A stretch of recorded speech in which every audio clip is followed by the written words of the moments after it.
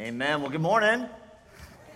I'll say a particular word of welcome to those of you who are new here. You fought through hurricanes and power outages to come be a part of things here live or even online. Thanks for being a part of things. And again, I want to say if you here in person or at home are in a hard spot, if there's a limb blocking your driveway or you need some help with anything, we've got a team of folks that loves doing light repair work. So let us know if there's any way we can help you or serve you, because that's part of what it means for us to be the church together and be the body together. So especially if you're new, I hope you experience a little bit of the things that we're about, which is connecting people to God, to each other, engaging our world for good. That's kind of what we're about. So today is kind of our last week of our series called Soar. If you're new, the idea behind Soar is that God made us to soar. That is, God made us to be full of His character, His grace, His truth, His mercy, that we might then demonstrate that character, grace, mercy every season, all kinds of situations, no matter what we're up against. But the problem is, of course, that there's all kinds of things that war against us soaring. There's the grind of everyday life. There's the major challenges that set us back occasionally. And then there's the stuff inside each one of us that doesn't quite comply with God's soaring, that we kind of wrestle with or resist God's call to soar. So we've been looking at different stories in the scripture of people who soar in all kinds of circumstances. They're up against lions, tigers, bears. There's challenges around them. There's challenges inside them. And what we see is that soaring is not contingent on circumstances. Soaring is contingent on remaining rooted, anchored in the God who is God over every circumstance, even when our path leads us to the darkest paths, just like it did for Jesus. So today we're going to kind of close out this series by probably where we should have started, actually. We're kind of doing some reverse engineering. Today we're going to talk about what are the habits and the practices we need to have in our lives in an ongoing way in order to soar. And what we're going to say today is that soaring requires pre-flight work. In order for us to soar, to really be the people that God made us to be in all these different circumstances, there is work that we have to do before the Lord and invite the Lord to do in us in order that we might actually soar the way that God designed us to. Well, about 10 and a half years ago, I interviewed for the lead pastor here at Chatham Community Church job, and the interview process was long and robust and ongoing, and the centerpiece of that interview process was a day-long interview. It was like 8 until, 1 in the morning with like a hanging, swinging light bulb like over my head the whole time. And the search team was great, and the process was actually great too. And one of the guys on the search team was named Seth Noble. Seth and his wife were a part of our church. They moved for a job a couple years after I got here. But Seth and I bonded at one point during the day-long interview process when, during a break, we both realized that each other knew all the lyrics word for word to Ice Ice Baby, the great 90s hit. And so during a break, during the interview process, he and I sang the whole song, word for word, Ice Ice Baby, all the way through from beginning to end, and that's how I became lead pastor at Chatham Community Church. That's pretty much how it sealed the deal. Now, a couple weeks after I got here, Seth and his wife Cheryl had us over for dinner, and shortly into the dinner time conversation, it did not take long to realize that in spite of our common love for bad 90s pop songs, Seth and I were very, very different human beings. The next weekend, Seth and his whole family were going to head up to Ohio to see some family. And what that meant for Seth was, all week long, he was going to spend hours over the family vehicle checking dozens of points of potential failure. He was going to check oil levels, windshield wiper fluid, tire pressure. He was going to check gauges and hoses. And I started to glaze over at some point, like not caring about all the things he was going to check for hours and hours and hours. He was going to spend so much time in the garage preparing for this thing, right? Now, this is in contrast to me. I'm going on a big trip. I throw a thing in a bag. I throw the kids in the trunk. Not the kids in the trunk, sorry. The baggage in the trunk. Freudian slip there. Sometimes I'll throw the kids in the trunk. I throw the baggage in the trunk. I throw the kids in the car, maybe the dog, and then I get in the car and realize the oil has not been changed in like 3 months overdue. The brakes have been squeaking for weeks. The air conditioning's been kind of flaky, and I got just enough gas to maybe get to the gas station. That's my level of preparation. But the thing about Seth was, before he went on the trip, he was going to make sure that nothing got in the way. Before he on the way, he was going to make sure he and his family got safely to the destination. Here's the good news. Jesus loves to attend to our souls, to make sure that nothing's going to get in the way of us doing the work with him and in him that he wants us to do. He is so committed to your journey and the journey with you that he will walk with you all the way my Savior leads me, like we just sang, so that you might be a man or woman who soars, because you were made to soar. But everything that the scripture calls sin gunks us up, trips us up, weighs us down, anchors us here on the ground. And what the scriptures tell us is that God so loved you. He was committed, and so committed to you, soaring the way he designed you to, that he sent his son to set you free so that your sin and my sin might not be the defining characteristic in our lives. Isn't it good news? Isn't it good news that your sin and your mistake does not have to be the limiting factor to how high you can soar and who you can be? Isn't that good news? Because none of us want that, right? None of us wants our worst moments and our worst characteristics to be the limiting factor on our lives, to who we can become and what we can be. You don't even have to be a Jesus person to say, I don't want my worst sin, my worst mistakes to be the limiting factor, the defining factor of my life. Good news, God doesn't want that for you either.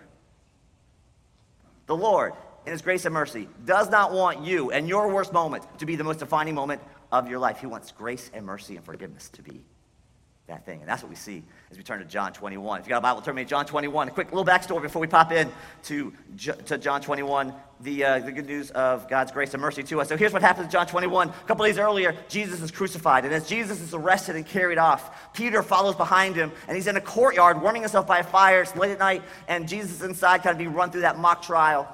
And around the courtyard, someone recognizes him, like, hey, you're with Jesus. He says, no, I'm not. No, I wasn't. No, I was not. 3 times. The rooster crows. Just like Jesus said he would do. Peter goes out and weeps. He's bitter, regretful, shame-filled tears. He weeps those bitter, regretful, shame-filled tears for days until third day. Jesus appears, a resurrected body. It's a different body, but it's still recognizably Jesus, a resurrected, perfected body. And there's multiple appearances along the way before we get to John 21. By the time we get to John 21, there's one more appearance that Jesus needs to make because Peter was made to soar. But there's some work that Jesus has to do to free him to soar from the mistake he made, to be set free so that his sin and his mistake isn't the defining factor of his life, isn't the defining action of his life. So at the beginning of John 21, Peter says to some of his buddies, some of the fellow disciples, I'm going fishing. So they all go together. That's what they know. That's what they do. They don't catch anything all night long. You go fishing at night because that's when the fish are biting. They don't catch anything all night long. Early in the morning, as a guy on the beach says, have you caught anything? They say, no, shut up. And Jesus, the guy on the beach says, hey, throw your net on the right side. They do, and they catch a massive amount of fish. And John, the disciple on the boat, says, that's Jesus. That's so quintessentially Jesus. Peter jumps in, swims to shore. Jesus has got breakfast cooking. And so in John 21, they've just wrapped up breakfast. And Jesus turns to Peter because he wants to set Peter free from the worst mistake of his life so that he might be set free to soar. John 21, starting in verse 15. This is how Jesus deals with Peter's mistake. When they'd finished eating, Jesus said to Simon Peter, Simon, son of John, do you love me more than these? Yes, Lord, he said. You know that I love you. Jesus said, feed my lambs.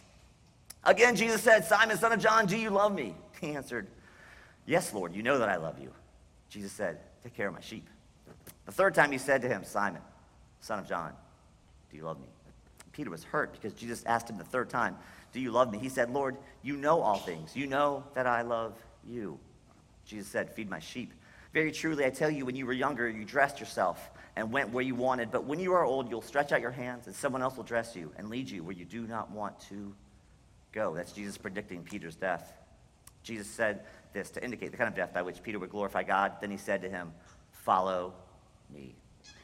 About 6 years ago, I purchased a used Volkswagen Jetta. It's been a nice little car for me. But a couple years after I purchased it, the stereo died. Now, the stereo was nice, had a nice big bright display and, kind of color, beautiful display. And you turn it on, and like, ooh, look, it was popped and it's shiny. It was like very nice. But then it totally flaked out. It was all dark and nothing was coming through the speakers. And I'm pushing buttons and trying to get it to work and wake it up, but nothing's happening. So I take it to the shop, and the people say, nice stereo. It's going to cost you $5,000 to replace it. I paid $12,000 for the car, not sure I want to replace the stereo for $5,000. So I got a $50 Bluetooth speaker and done, right? If you think of my phone, traveling around, that's how it is. So I'm driving around with this dead stereo, staring at me, my Bluetooth speaker, whatever, and a few months later, my battery dies. Annoying, but it happens, so I go get the battery replaced. 6 months later, the battery dies again.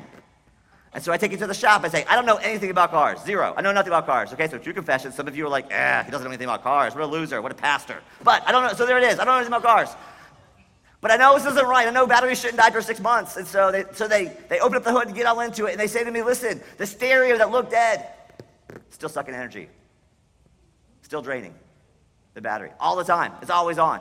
So we had to cut the cord. We had to pull the plug to make sure that it wasn't sucking energy. It looked dead. There wasn't no active problem that I could see. But it had gone underground and it was still draining energy. Still draining battery. Jesus knows Peter's failure. He knows your failure. He knows my failure. And the failure was a few days ago. It's not front and center. Peter hasn't continued to deny Jesus. But my friends, Sin that is not dealt with still drains battery.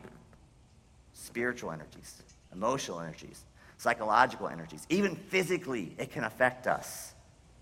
And so Jesus is going to pop the hood on Peter, get in there and pull the plug and deal all the way to the roots of the mistake he made, the sin he committed against Jesus. Because he wants Peter to soar. Now it starts when they finished eating, right? At the end of this meal. Now, who you ate with in the ancient world was a really, really big deal. Like in biblical times, a Jew could not eat any meal with a non-Jew, even if it was like a business partner or a friend. You could not eat a meal with someone who wasn't a Jew. And if you had a conflict with someone, sometimes you would have these peace meals, these celebrations when you reconciled, when you worked through the problem. Remember the prodigal son story? The father throws a great big party. There's a meal to celebrate. Hey, we were once separated, but now we're family again. And so Jesus sets out this peace meal, this breakfast together. They're eating together. The disciples are together with Jesus, and they're in awe of the crazy great news. Jesus was dead, and here he is right there in front of them. It's amazing. It's incredible. It's more than they can possibly process. And maybe, just maybe in Peter's mind, Jesus says, maybe the whole thing that I did a couple days ago, maybe Jesus is going to kind of put that in the past. Maybe this is the peace meal. Maybe we're okay. Maybe this is Jesus saying to me in an indirect way, we don't need to deal with it. Let the past be in the past, and we'll let that go back, and this no longer affects us. Maybe we're cool. Maybe Jesus is saying to me right here, maybe this is Peter thinking. Peter's thinking, maybe we're okay. We're eating this meal together because this is how some of us would like to deal with our sin, right? Can we just forget about it? Just kind of move on, leave it in the past. But here's what's true. What's true is we all make mistakes, we all sin, but you weren't made for it. Sin is this alien parasite. It's a destructive alien parasite that we don't know what to do with, even psychologically, emotionally. We don't know what to do with sin because you weren't made to process it. It's just not how we're wired. And so what happens is we all have these weird, funky workarounds that don't actually work, and actually they ground us and they keep us from soaring. Some of us, when we sin, we just try to minimize. I didn't do it, not my fault. Deflect someone else's circumstances, someone else's problem, right? So all this externalizing, all this minimalization, we don't actually acknowledge that we did anything wrong. All I got to say is if you can't acknowledge your sin, you're never going to soar. Others of us, we don't do that. We prefer to say, well, I made a mistake, but it's in the past. Can't we just leave it in the past? Do I have to dredge it up? Do I have to talk about it? Do I have to sort of stir it up? Can't we just leave it all behind and move forward? And maybe over breakfast, Peter's hoping that Jesus is saying, well, let's just move forward. Let's just move on. Maybe we can kind of move forward together. But Jesus says, not so fast. Because even if your sin has in the past and buried, even if it doesn't look alive, even if it's not ongoing, it's just gone underground. Unless you deal with it, it continues to drain energy, suck battery, suck life out of you and ground you and keep you from soaring. So what Jesus does is he kind of reruns Peter through a gauntlet of recalling Peter. He recalls Peter. When Jesus first met Peter, his name was Simon, son of John. And so Jesus says to Peter, Simon, son of John, you were a fisherman when I called you. You just came in from fishing. Your name was Simon, son of John, when I met you. Simon, son of John, do you love me more than these? Simon, son of John, I'm going to meet you again, right where you were about 3 years ago when I called you. I'm going to recall you by that name. I'm going to recall you to follow me. I'm going to do it 3 times. It's going to hurt, but that's how it's going to be. Simon, son of John, do you love me more than these? He's actually meaning the rest of the disciples, because here's the contrast. A few hours before Peter had denied Jesus, Peter looked around the room and said, even if all these losers abandon you, I'll never leave you. I'll never forsake you. He had said that just a few hours before he denied him 3 times. And when the pressure came, he didn't quite stand up so well. And so this time, Peter says in a much more humble, I think, tone and posture, he says, yes, Lord, you know that I love you. Jesus replies with an interesting response. It's not exactly forgiveness, right? But he says, well, listen, he gives him a job to do. He kind of recalls him. He says, look, feed my lambs. This pattern repeats a second time and a third time. Simon, son of John, the name you had 3 years ago before I called you, I'm recalling you. Do you love me? And Peter humbly, insistently says, yes, Lord, you know that I love you. And the third time it says, Peter was hurt because Jesus asked him a third time, do you love me? So Peter gets a little bit more emphatic. Lord, you know all things. You know that I love you. And Jesus again closes with his calling, feed my sheep. See, Peter is hurt that Jesus asks him a third time, do you love me? And then this is part of why we don't want to deal with our sin in the past. We don't want to have to relive it. We don't have to go through it. We don't want to surface it. But my friends, whenever Jesus is sort of surfacing our sin, it's never to sort of inflict more damage. This is like the spiritual surgery required for healing. Put another way, Jesus never surfaces our sin to shame us. Jesus surfaces our sin to free us. That's why he asks 3 times. That's why he comes to you and to me and says, I know that you don't want to deal with this, but I want to set you free. I'm not trying to get you to relive in this or get stuck in this. I'm trying to set you free from it. Because see, shame freezes us, right? What shame is a title, a name. It's like the thing that I did makes me a bad person. That's what shame is, right? Shame is like who I am is wrong, it's off, it's misguided somewhere. And so shame is what freezes us. We get stuck in identity. I am my worst mistake. I relive this over and over and over again. And so Jesus doesn't deal in shame. Jesus doesn't speak in shame. Anything that's shame is not of Jesus, not of his spirit. Jesus speaks in truth and conviction to surface sin, not that you get stuck in it and wallow in it, but that you might be set free from it. Confession, repentance, restoration, making things right again, reconciliation, asking for forgiveness, making amends, bringing healing wherever you can. This is the work that sets you free.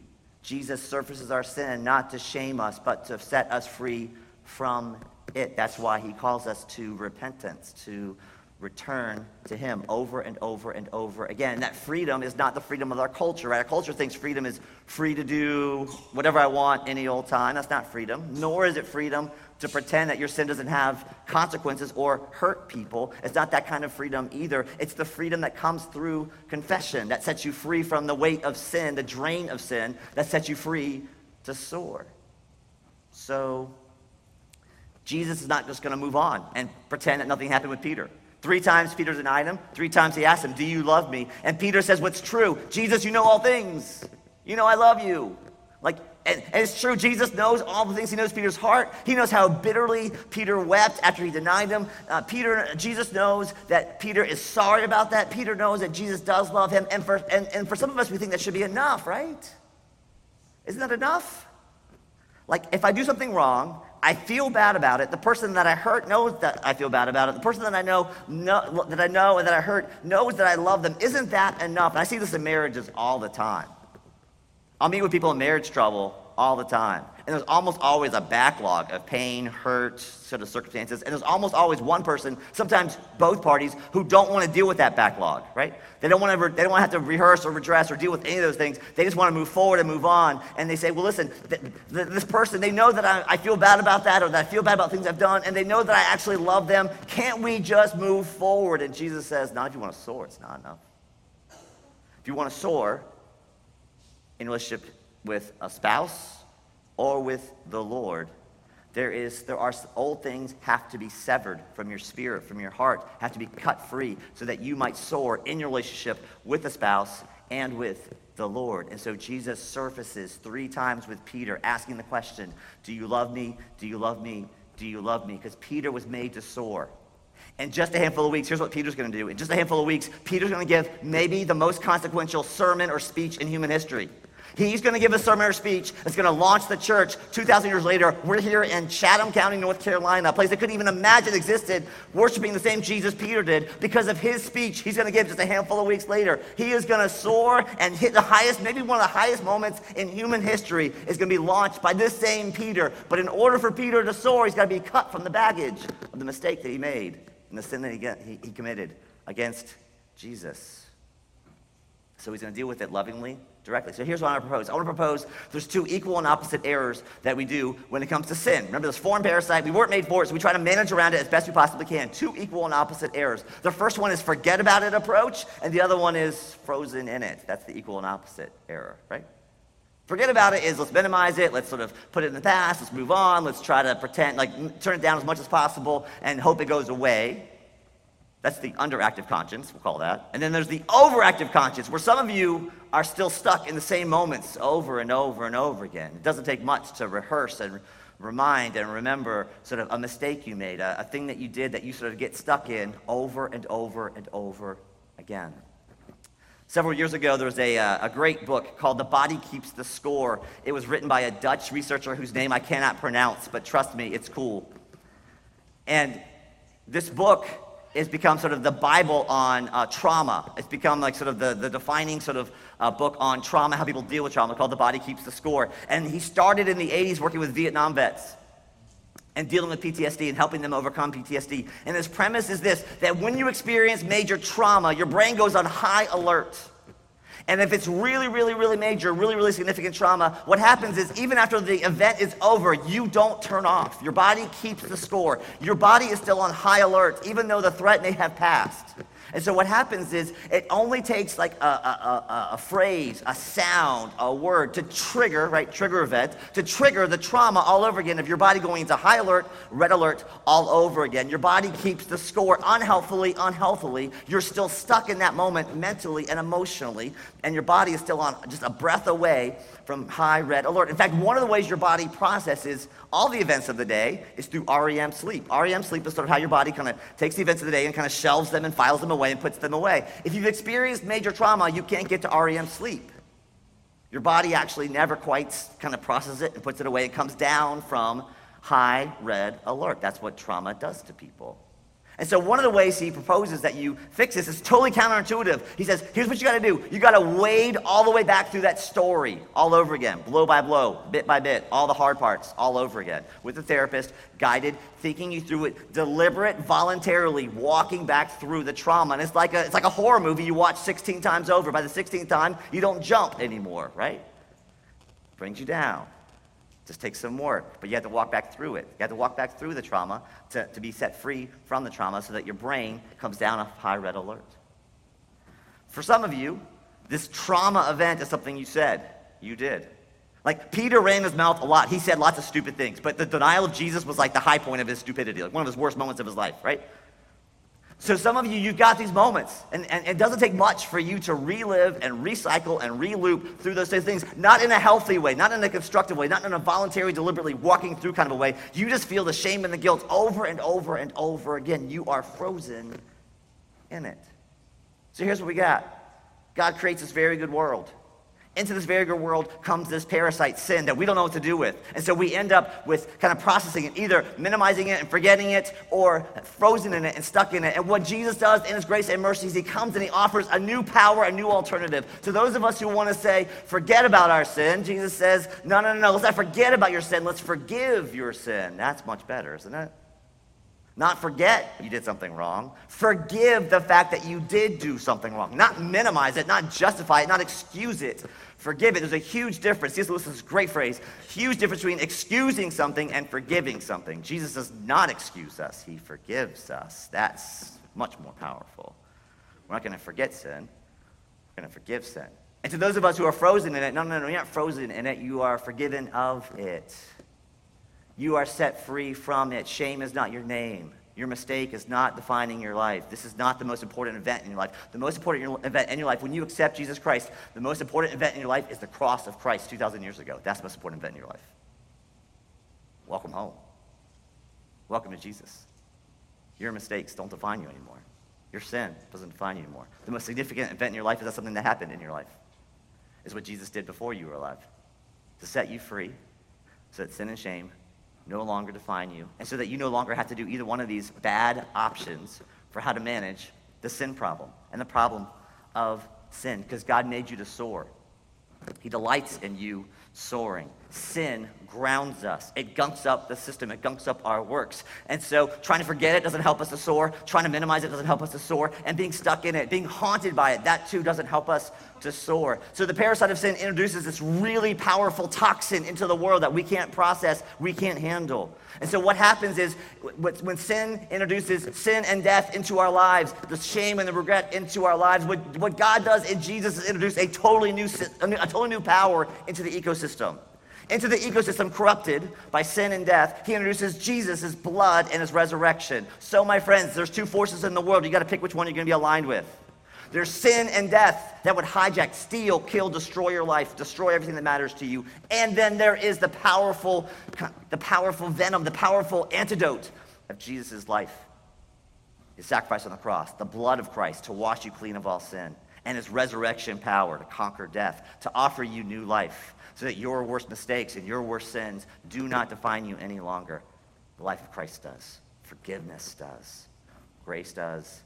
And mercy does. But to access this power, it requires vulnerability. You got to pop the hood. Let Jesus monkey around. Unearth the sin. Name it. Unplug it from the system so that it doesn't drain your batteries spiritually, emotionally, psychologically, relationally. It requires that we open ourselves up to Jesus and often to one another, that grace and mercy might intersect our lives in ways that actually matter. So my friends, this morning, the invitation is into a swap. Your sin for Jesus' soaring. That's a good deal, isn't it? What a great deal. Your sin, your worst mistakes, all the stuff you don't like about yourself, all the stuff that you shouldn't like about yourself. For the soaring of Christ. Peter was designed for soaring. He's going to launch the biggest movement in world history in just a few weeks. But he has sinned against Jesus. It required some opening of the hood, doing the swap, his shame, his mistake for Jesus' grace. Good news, my friend. Here's the good news. Nothing that you have done or has been done to you can keep you from who God made you to be and what God designed you to do. Nothing that you have done or has been done to you can be the thing that keeps you from who God made you to be and what God made you to do. Nothing that you have done or has been done to you can keep you from becoming who God made you to be and what God made you to do. There's a power greater than sin and mistakes at work in the world. His name is Jesus. He invites you to swap out that pain, that shame, those mistakes, those sins for his grace. That's the invitation. This summer, many of you know, I was on sabbatical for 8 weeks, and I shared this before. I hired a coach to ask me all the annoying questions about me and kick over all the rocks and deal with any squiggly things underneath. In the next 5 years, I have 4 kids going off to college or leaving the house, and I crossed over the magical number of 50, the magical 50 mark. I hear it's great there. Is that true? 50-year-olds plus? Yeah, it's all right. Get a thumbs up. Thank you. I need that reassurance. Thank you. So the next 5 years, I'm getting rid of 4 kids. Not getting rid of. Sorry. Whew, my kids are having a rough day. I'm shipping off 4 kids. Shipping off 4 kids. That's a better verb. Shipping off 4 kids. Crossing over the magical 50 mark. All kinds of transition ahead. And so I had this great gift of 8 weeks the church gave me. And so I wanted to hire someone to kick over all the rocks, deal with all the stuff. How could I be as healthy as I possibly can be in this season so I could soar into this transition to empty nesting, into 50 plus, and make sure that I'm honoring God, honoring my wife, loving my kids, and loving y'all as best I possibly can. And I was telling a friend of mine about this past week. I haven't talked to him in a long time. I told him about, I went on sabbatical and I hired a coach, and he asked me all these annoying, grating, difficult questions, and there was all these squiggly things I had to deal with. He says, that sounds a little bit crazy. And I said to him, what else would I do? What else would I do? I had to get to 8 weeks to get as healthy as I can be for this crazy time of transition in the next 5 years. What else would I do but invite Jesus into my life, pop the hood, and say, what needs to change here so I can be as healthy as I possibly can be? So I can love you, God. So I can love y'all. So I can love my wife, my kids, as best I possibly can. What else would I do but take Jesus up on his invitation to soar, open myself up, see what God wants to do? In just a few minutes, we're going to come to the peace table, communion. We're going to celebrate this meal together. This is God's peace table set for you.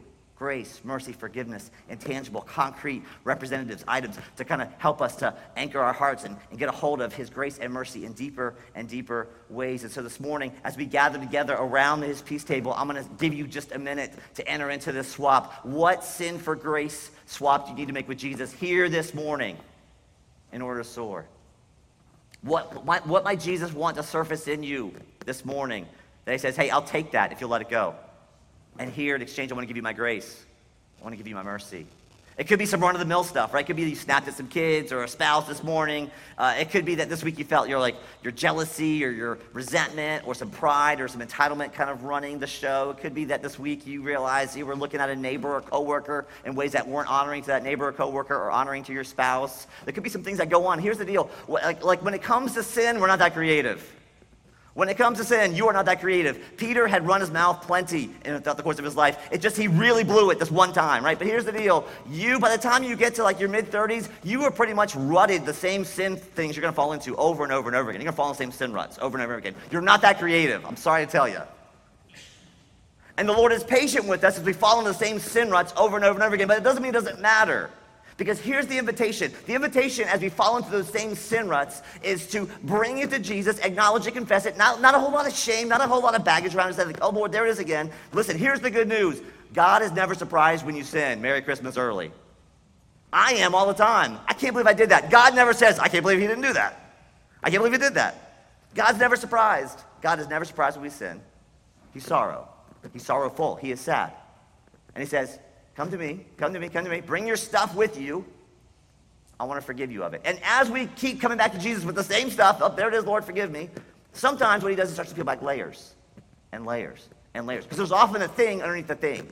There's the thing that you do. There's the external expression of sin. There's a thought life that's not quite healthy. Or there's the things that you do. But there's often a thing underneath the thing. There's often something inside your heart that's a little bit broken, a motive or a thought or a thing that you're chasing after that needs to be corrected. And so part of the value of keep coming back to God with the same sin patterns that you have over and over and over again is just, okay, God, here it is again. You want to show me a thing underneath this thing? You want to peel back a layer of this? Because I need to kind of keep shedding this weight so that I might soar. So some of you got some run-of-the-mill stuff that you need to kind of acknowledge to the Lord here today. Like, Lord, this week's been this.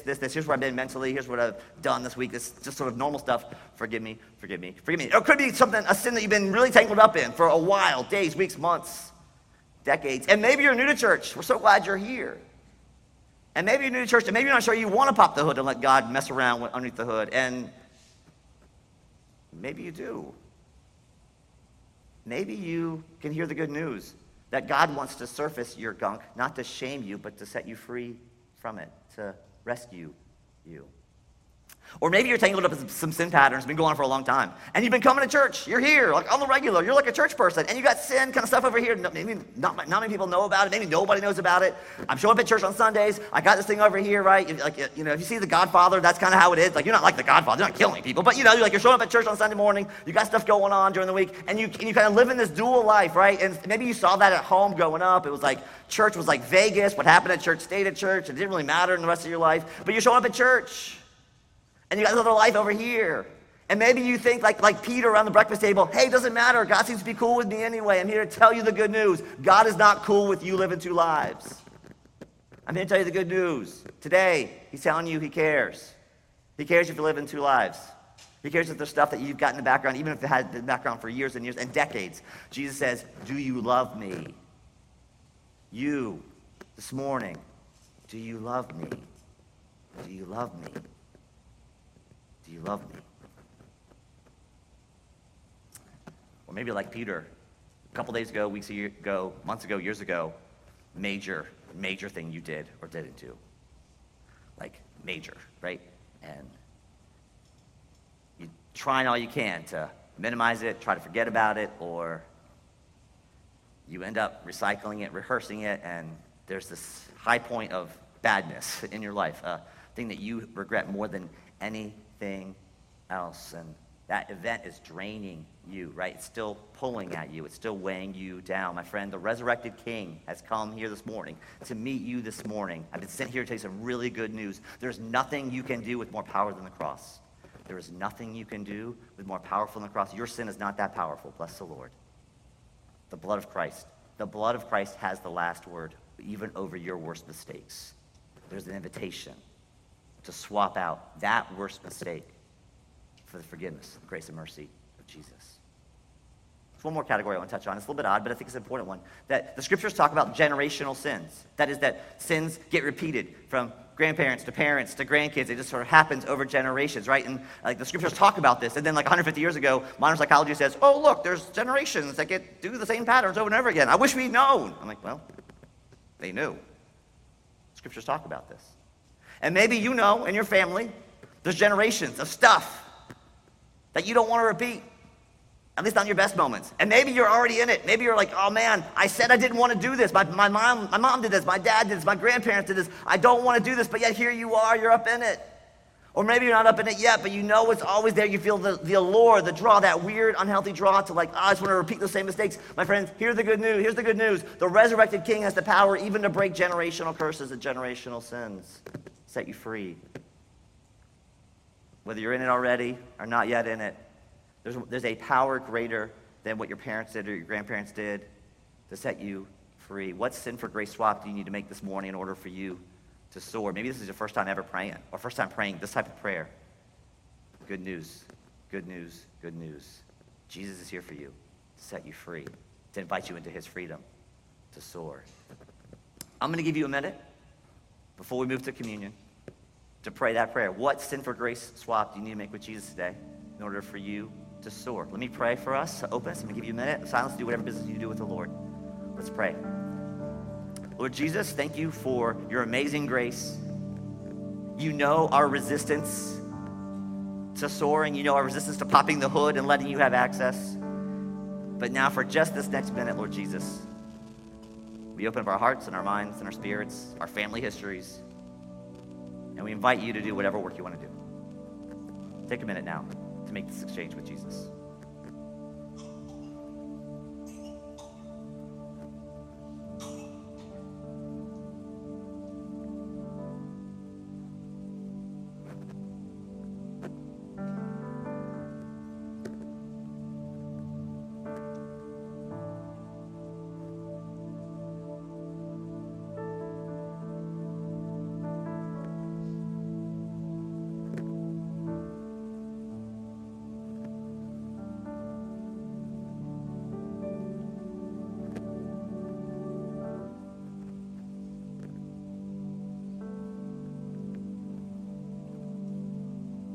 Lord Jesus, thank you that we can trust you with the things that we have just acknowledged before you.